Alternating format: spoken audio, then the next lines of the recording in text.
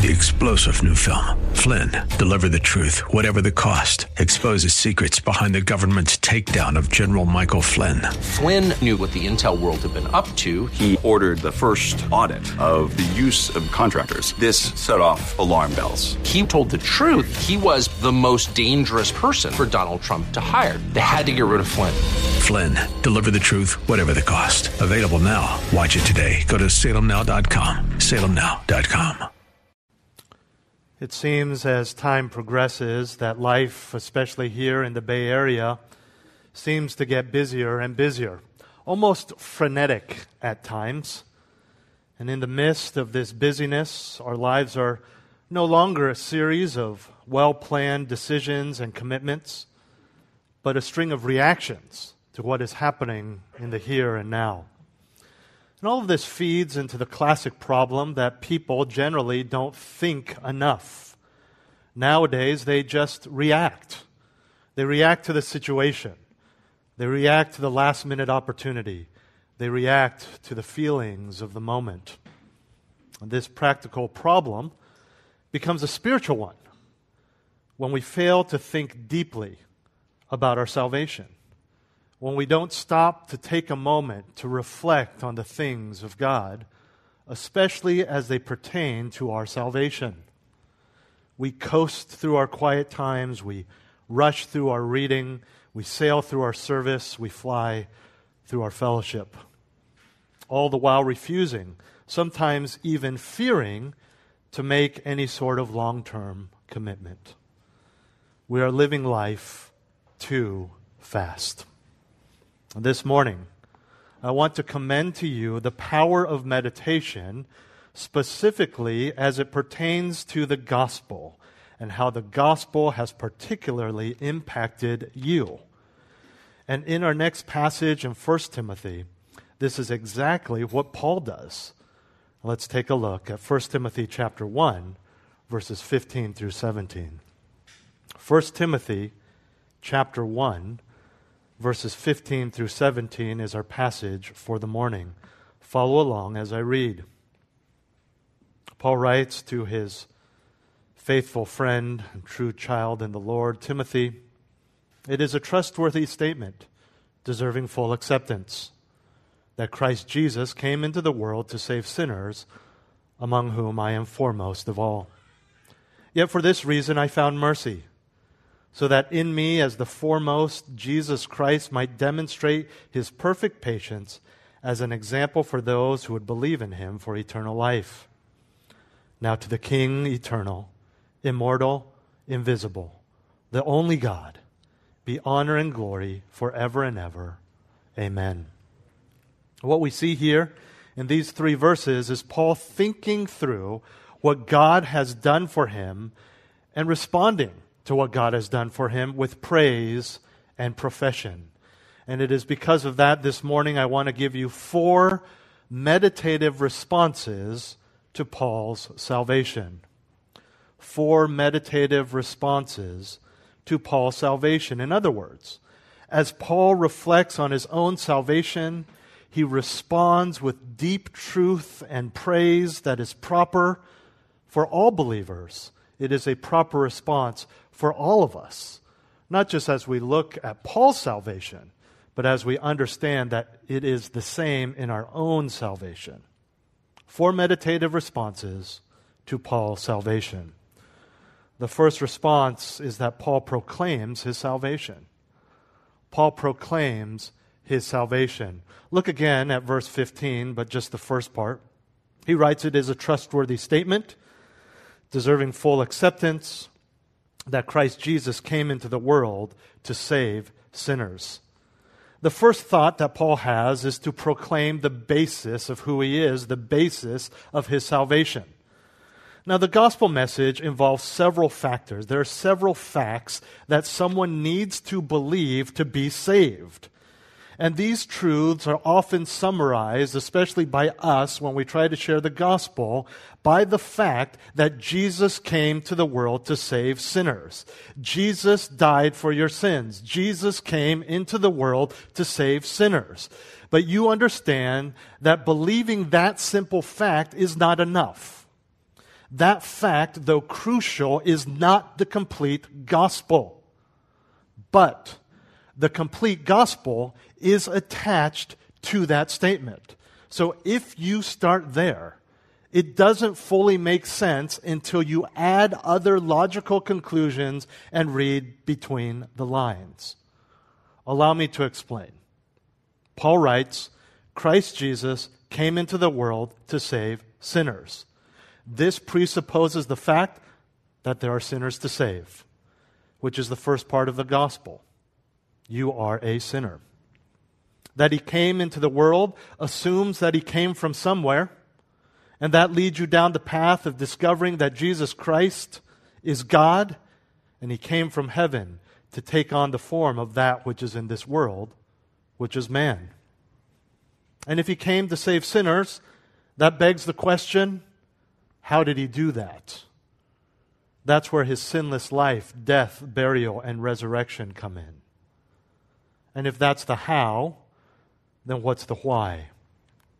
The why is because there is something to be saved from, namely the consequences of being a sinner, the wrath of God, which then brings us full circle to understanding that we are sinners not in the eyes of society, but in the eyes of our Maker.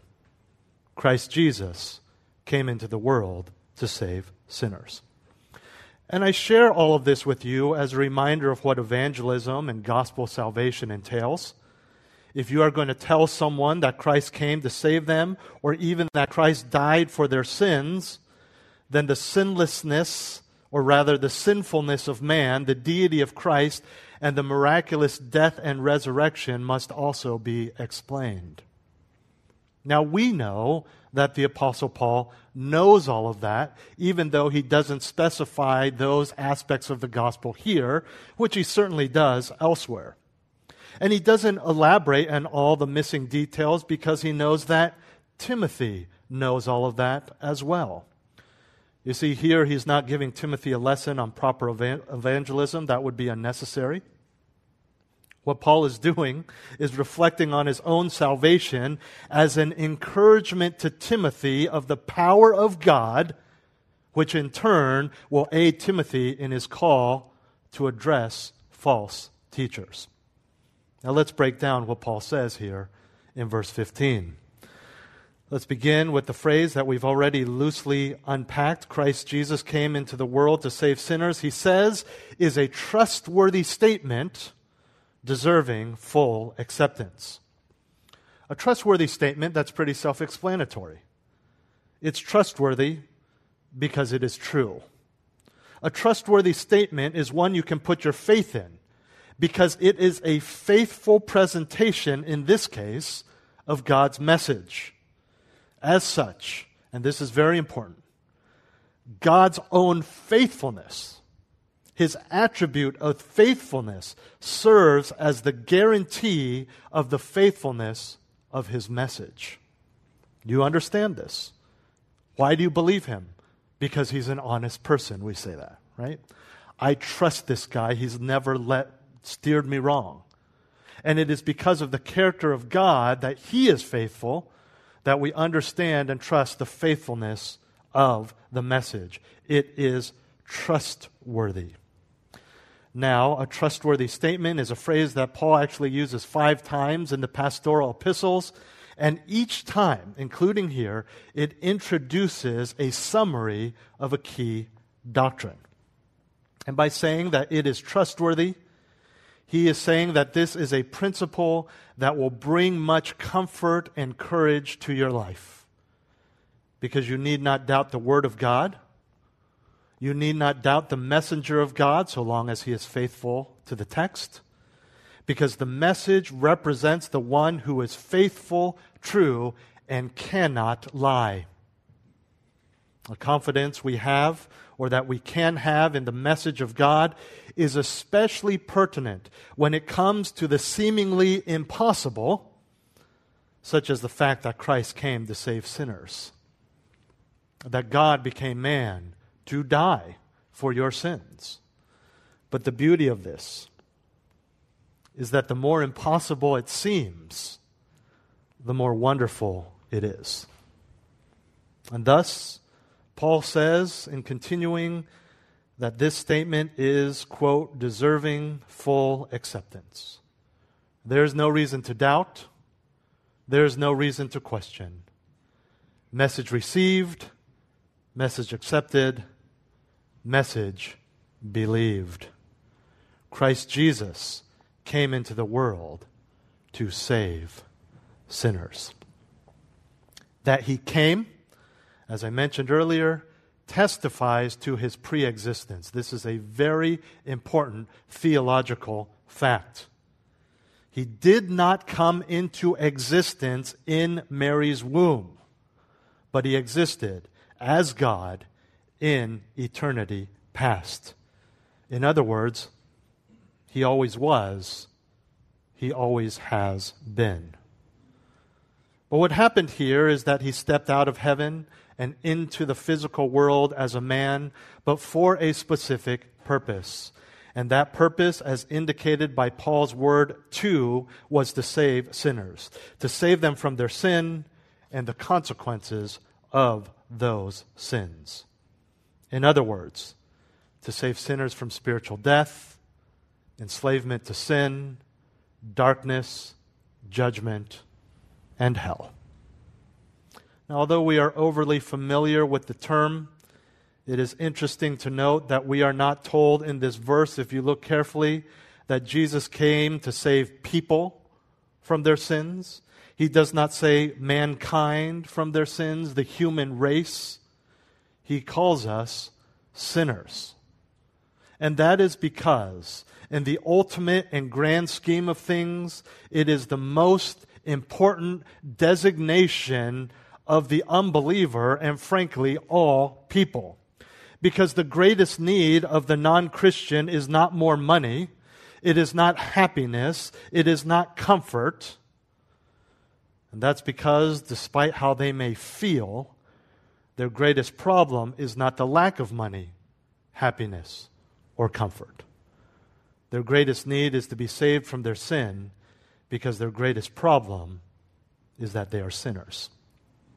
And that is why Jesus came. He came to save you. He came to save me. He came to save Paul. All sinners, but Paul being the foremost. His words, not mine. And it is a recognition that he comes to as he meditates on his salvation and the person that he was before. Which brings us to our second meditative response to Paul's salvation. Paul professes his sinfulness. Paul professes his sinfulness. Look at the end of verse 15. Talking about sinners, he says, among whom I am foremost of all. And for practical reasons and personal reasons, I'm going to ask you to meditate on that for 60 seconds. I will be right back.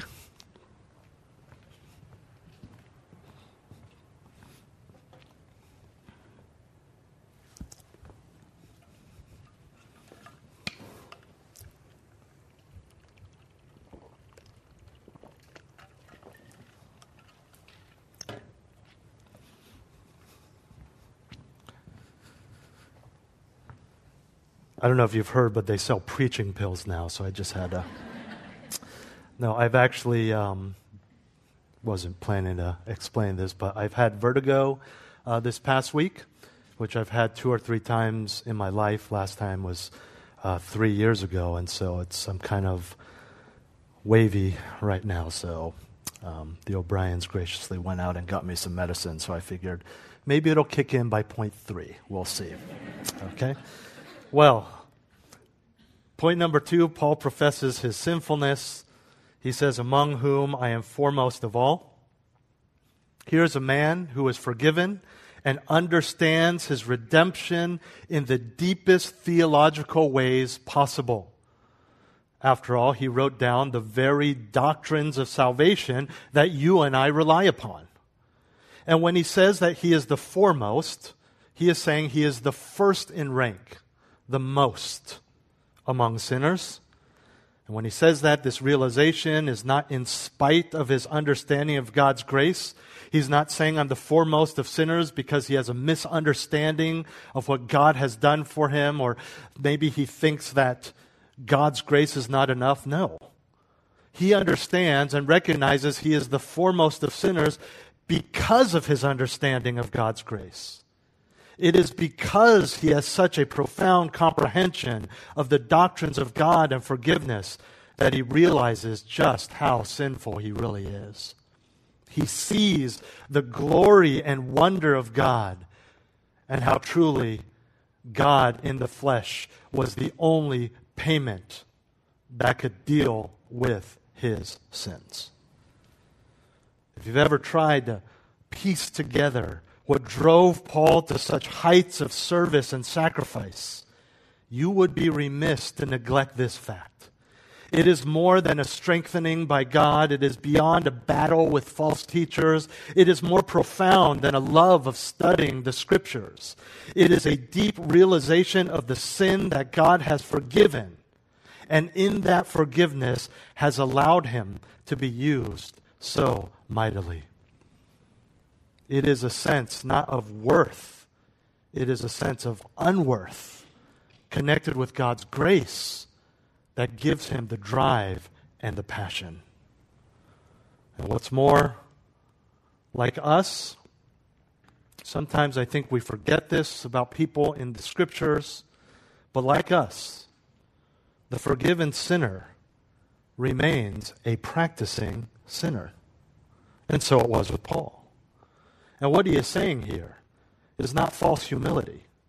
He has just told us in the verses we looked at last week that he wants the most vile of men with a particular preference of sinning directly against the Christian church. This is a genuine appreciation of his sins, but also of the grace of God. Please turn with me to Romans chapter 7, verses 22 through 25. Romans chapter 7, verses 22 through 25, where we see his recognition of past sins, but even the present battle. Starting in verse 22 of Romans chapter 7. He says, "For I joyfully concur with the law of God in the inner man. But I see a different law in the members of my body," that's the flesh we talk about, "waging war against the law of my mind and making me a prisoner of the law of sin which is in my members. Wretched man that I am, who will set me free from the body of this death? Thanks be to God through Jesus Christ our Lord. So then, on the one hand, I myself with my mind am serving the law of God, but on the other, with my flesh, the law of sin." This is not written pre-conversion. This is the Apostle Paul understanding how he is now saved and living in the grace of God. And so we just read in Romans 7 of a recognition not just of his past sins, but also his current ongoing battle with sin. And we all can relate all too well. In fact, it is often our present sins that cause us the most grief. It is the present sins that we feel the most guilty about, that we want to deal with and battle with. And I think we would do well to take a cue from the Apostle Paul. In the context of 1 Timothy 1, he is reminiscing on the sins of his past, which have been forgiven unto salvation. And when you put this in its proper place on the plate of the gospel, then you know that you are serving up an acknowledgement not just of what Christ has done, but what you would be had he not. I definitely want you to take your ongoing sins seriously. It should occupy most of your energy, but not to the detriment of remembering the sins of your past. Not for the sake of self-pity or guilt, but for the sake of rejoicing in what God has done with those sins and with your past. We talk often of preaching the gospel to ourselves every day. This is not just so we can feel bad about ourselves and get ourselves in line. is treating the gospel like some sort of cheerleader at our bedside in the morning telling us it's going to be a great day. That's not what it's about. We preach the gospel to ourselves every day because we recognize that the worst is in the past. And the fact that it is in the past is not just comforting because of the distance of time that stands between then and now, because the past was crucified on the cross of Christ. The freed prisoner is not any more free the further he drives away from the guard towers of the prison, or the more that time. He is fully freed the moment those prison doors shut behind him and he is out in society. He is fully freed because of the fact that his penalty has been paid. No physical or temporal distance changes that. And it is the same idea with the one who was once imprisoned by sin. It is not time or distance from our non-Christian days that motivates us. It's the fact, again, that the non-Christian days were dealt with on the cross. And it doesn't matter if you were saved this morning or 50 years ago. You are just as free, no matter how far and how long it has been. And lest you think that because you are a new creation in Christ, that you cannot forget or that you can forget about the past, notice that Paul says not that he was the foremost of sinners, but that he is. Yes, all things have been made new. Yes, you are no longer enslaved to your sin. Yes, you have been called, saved, and sealed. But all that you once were is still part of your story, and it makes up who you are. In fact, it leads up, and it is the source and the reason for the most important part of the story, and that is forgiveness in Jesus Christ. It's like a train emerging from a dark tunnel and into the light of day. So the timeline of your life began and continued in darkness until that instantaneous moment of time that you were saved and brought into the light. The tunnel, the darkness is in the past. And all I'm saying is that, like Paul, don't forget that moment you were brought out of the tunnel. And don't forget the tunnel. And so, it is not strange that Paul is encouraged by the fact that he is the foremost of sinners, because the greater the sin, the greater the mercy. Look at verse 16. Yet for this reason I found mercy, so that in me as the foremost, Jesus Christ might demonstrate his perfect patience as an example for those who would believe in him for eternal life. And this is where we find our third meditative response to Paul's salvation. Paul perceives his significance. Paul perceives his significance. Paul's reasoning in verse 16 is this: if Jesus can save someone like me, surely that proves to the world that he can save anyone. And here's the cool thing as he says this. When Paul wrote this, there were still many people living, Jewish, Gentile, and Christian, that knew Paul personally or knew of Paul when he was a blaspheming, persecuting, violent aggressor against the church. I mean, we read this knowing his story. Imagine reading this having experienced the persecution of Saul. Let's look at the verse. He says that because he is the foremost of sinners, Jesus made an example of him to show Christ's mercy and perfect patience.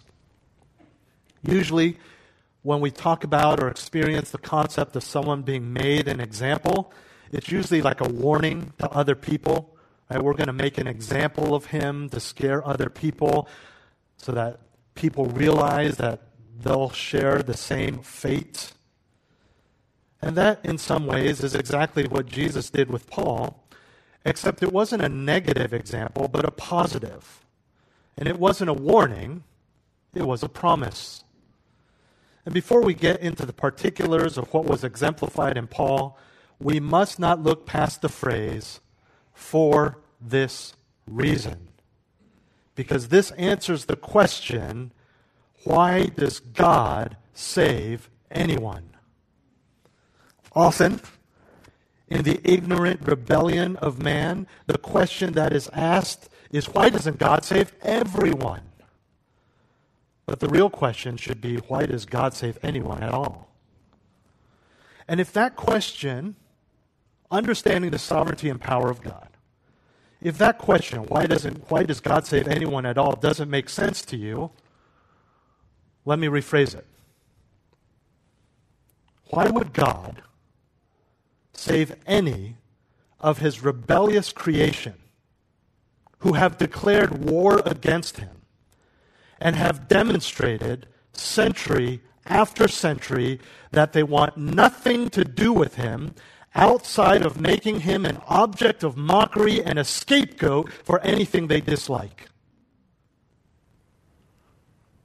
The answer to that question is seen in the fact that God demonstrates his perfect patience. In other words, he saves not merely to keep people out of hell. He saves not merely to get people into heaven. He saves not merely so we will serve him and not just so Paul would write the epistles. God saves rebellious, wretched, wicked man to glorify himself, to display his grace and mercy and patience and power. Don't get me wrong. He wants to save us, but it is not primarily for us. It's for him. And with that in mind, the rest of it makes sense. The first way that Paul says Jesus glorified himself and made an example of Paul was by showing Paul mercy. We saw last week in verse 13 when Paul explains that he received mercy despite or because of his gross sin.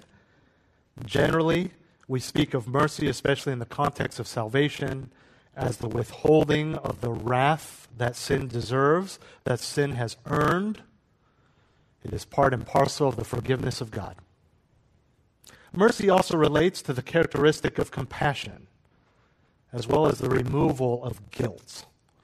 That's closer to the idea we employ when we say, oh, that person was shown mercy by the judge, or shown mercy by his enemy.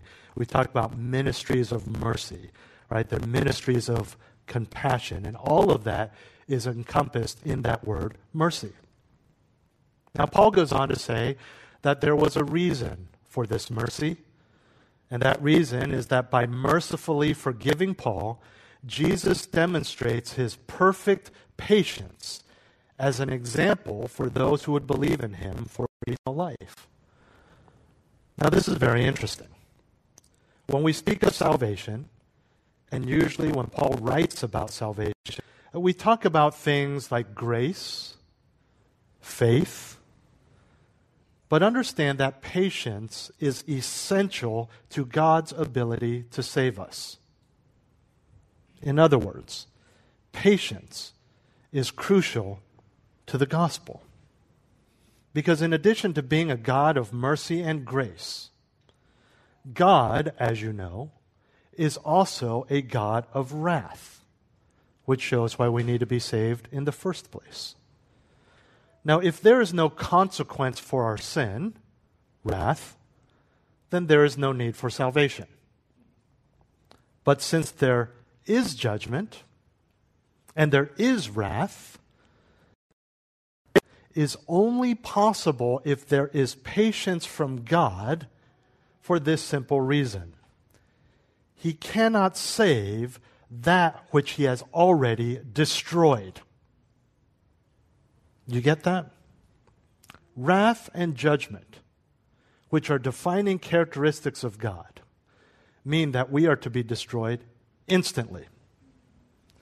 Since life begins at conception, then we deserve wrath and eternal destruction at the moment of conception. Then how is it possible that all believers existed, give or take, for 9 months in their mother's womb, were born, got to the point of intellectual recognition and understanding of the gospel, some rebelling for decades, and then being saved? Where is God's wrath? Where is the judgment? That's where the patience comes in. Patience holds back his wrath, not forever, but for a time. Patience means long-suffering, and is used in the scripture speak of God delaying judgment for. Or do you think lightly of the riches of his kindness and tolerance and patience, not knowing that the kindness of God leads you to repentance? 1 Peter 3:18 speaks of the patience of God upon wicked man during the days of Noah, giving them time before the flood to repent as he spent those years building the ark. Speaking of Christ's promise to return, Peter says in 2 Peter 3:9, the Lord is not slow about his promise to return, as some count slowness, but is patient toward you, not wishing for any to perish, but for all to come to repentance. You want to know why Jesus Christ has not returned yet? Because upon his return there will be great wrath and devastation. He is being patient with the world. 2 Peter 3:15, Peter equates God's patience with the opportunity for salvation. And as Paul reflects on his own salvation in 1 Timothy, we know that God was very patient with him in the midst of his persecution of the early church. What about you? As you reflect on your own life and you see your past in light of the seriousness of any sin, you too will recognize that God has been patient with you. He did not take your life. He did not condemn your soul for all those fits of anger, the lies and lusts, the hatred and hurt. He was patient with you until the day of salvation. And when it comes to Paul, the foremost of sinners, he realizes that the patience of God in his life serves as an example to others. And the idea is that if God is willing to show mercy and patience to someone as wicked as Saul, then surely he can save others. The word example he uses here of himself originally referred to a sketch or an outline. And Paul says, I am a model. I am a pattern. Living proof that God can save anyone. Because if God's patience can extend to the worst of sinners, then nobody is beyond the reach of his mercy and grace. And if you ever doubt that, look back at the real-life illustration of Saul. Go back to verse 13. Go back to the passages in Acts that we looked at last week. And what Paul is doing here is as if a former serial killer who is now a Christian was sharing his testimony of the mercy and patience of God. And he's telling people, you think you're too wicked to be saved. You think your spouse is too sinful to be shown mercy. You think your dad is too far gone for the patience of Christ. Well, look at me. Look at me, a former serial killer. He saved me. This is what Paul is doing. And although obvious, we must not overlook the fact that the example God provides in the Apostle Paul is not that he was saved to a better life, but eternal life. And so it is with anyone else. And the eternality of life, you understand, when we talk about eternal life, when we use that phrase, when the Scriptures use that phrase, it's not just about the fact that it is never ending. It is also referring to the quality of that eternal life. And this is evidenced by the fact that heaven is referred to as eternal life. But hell never is, despite it being technically eternal life. It speaks of the quality of life we will have in the presence of God.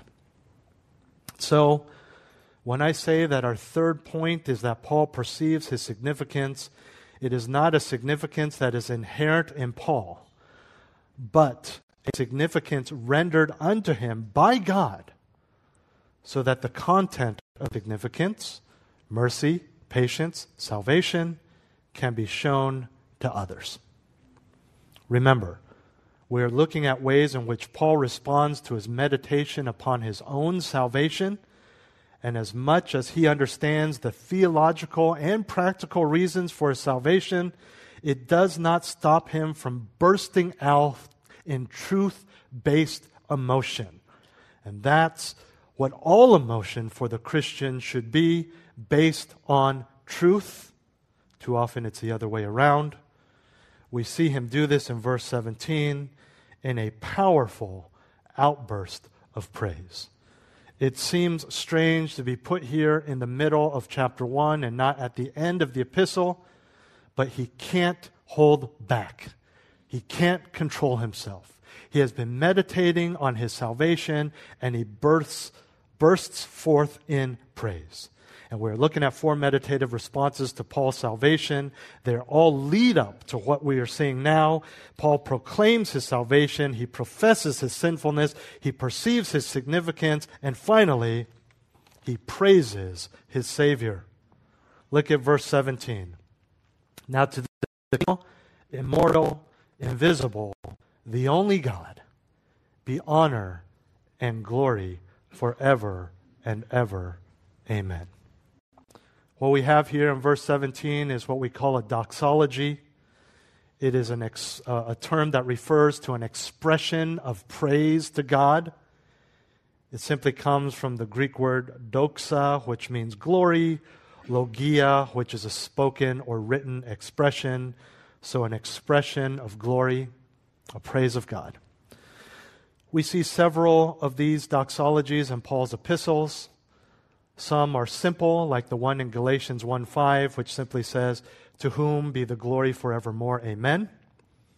Others are more elaborate, the doxology here being one of the most elaborate. Now, because God is a God of perfection and truth, there is no better way to praise Him than to simply reiterate what is true about Him, to simply reiterate what He has already said about Himself. And frankly, to do anything else runs the risk of heresy. When something is perfect, why add to it? If something is exact, why make any adjustments? If something is objectively true, why bring in the subjective? So Paul sticks with what he knows to be true, but in response to his salvation, does not just list them like some sort of theological cheat sheet. He means these. He feels these. He wonders at these. Let's take a look. He is essentially saying, to God be honor and glory forever. But Paul is so overwhelmed with God's amazing grace that he doesn't just say God, he describes Him. And first he calls Him King Eternal, a Jewish title for God that literally means the King of the ages, which is closer to the ESV translation. And in the Jewish mindset, there are two ages, the present age and the age to come. We can add to that and say this term is a recognition of the fact that God rules as King, past, present, and future. So there are two nuances here, that God is King, and secondly, that God is always King. Immortal means incorruptible, not subject to decay or destruction. This is an attribute that is intrinsic to who God is. Romans 1:23 says that the problem with mankind is that they exchange the worship of the incorruptible or immortal for that which is corruptible. Animals, themselves, things like that. Incidentally, this is the same word used in 1 Corinthians 15 to describe the believer's resurrection body. Fascinating stuff. Due to technical difficulties, we lost this part of the sermon. Professes his sinfulness, perceives his significance, and then praises his Savior. I believe there is much that we can learn from the Apostle Paul here. On the one hand, he does not look at his service and commitment to the Lord today as some sort of redemption for his sin against the Lord yesterday. He is fully aware that it is all God's grace. It is an undeserved gift. He is driven with a proper balance of an intellectual knowledge and personal experience of forgiveness, coupled with an intellectual knowledge and personal experience of sin. There is no comparing himself to others while saying, I'm not as bad as that guy. Well, there were other Pharisees that were worse than me. The only comparison he makes is to say that he's the worst. There's no looking to himself as having made up for anything of what he did in the past. Yet, on the other hand, there is no living in the past such that he convinces himself that he is so sinful that he is unworthy for service. In fact, it is his total appreciation for his unworthiness of God's mercy that drives him to serve him all the more. We all fall somewhere on this scale. We either tend toward thinking we are too sinful to do any good for God and the church, or we just don't serve because we don't realize how sinful we truly are and how much God has given us. If you don't realize how sinful you truly are, then the grace and forgiveness of God will not motivate you to get off your couch and make a difference for God. And notice that Paul makes no mention of what he has done for the Lord. Nor does he make mention of being too sinful to serve. He does not take into consideration his physical or social circumstances. Nor does he allow his feelings to have a place in his doctrine. Those things are all fleeting. Those things are all subjective. All he looks at are the objective facts. He is a wretched sinner, and God showed him mercy. Meditative reflection on his salvation. And when we think that we are too sinful to serve, we are thinking unbiblically. Because the focus is on us rather than on the power and forgiveness of God. Outside of total unbelief, outside of being a non-Christian, there is nothing in the Scriptures that tells you that you are too sinful to serve the body. And when you think like that, you are letting your mind stray from the objective facts that Paul sets forth here, which are sinner saved. That's it. Then there are those who are satisfied with where they're at with the Lord. No real drive to do more. Once in a while, based on a emotional retreat and time together, you may have a personal conviction. Maybe it's from a sermon, a quiet time. But that conviction is fleeting because you have not connected those convictions to the objective, immovable pillars of sinner and saved. Oh yeah, I need to serve more and be more committed. And a year later, you're more absent than ever. I need to start budgeting to give more to the church. A year later, nothing has changed.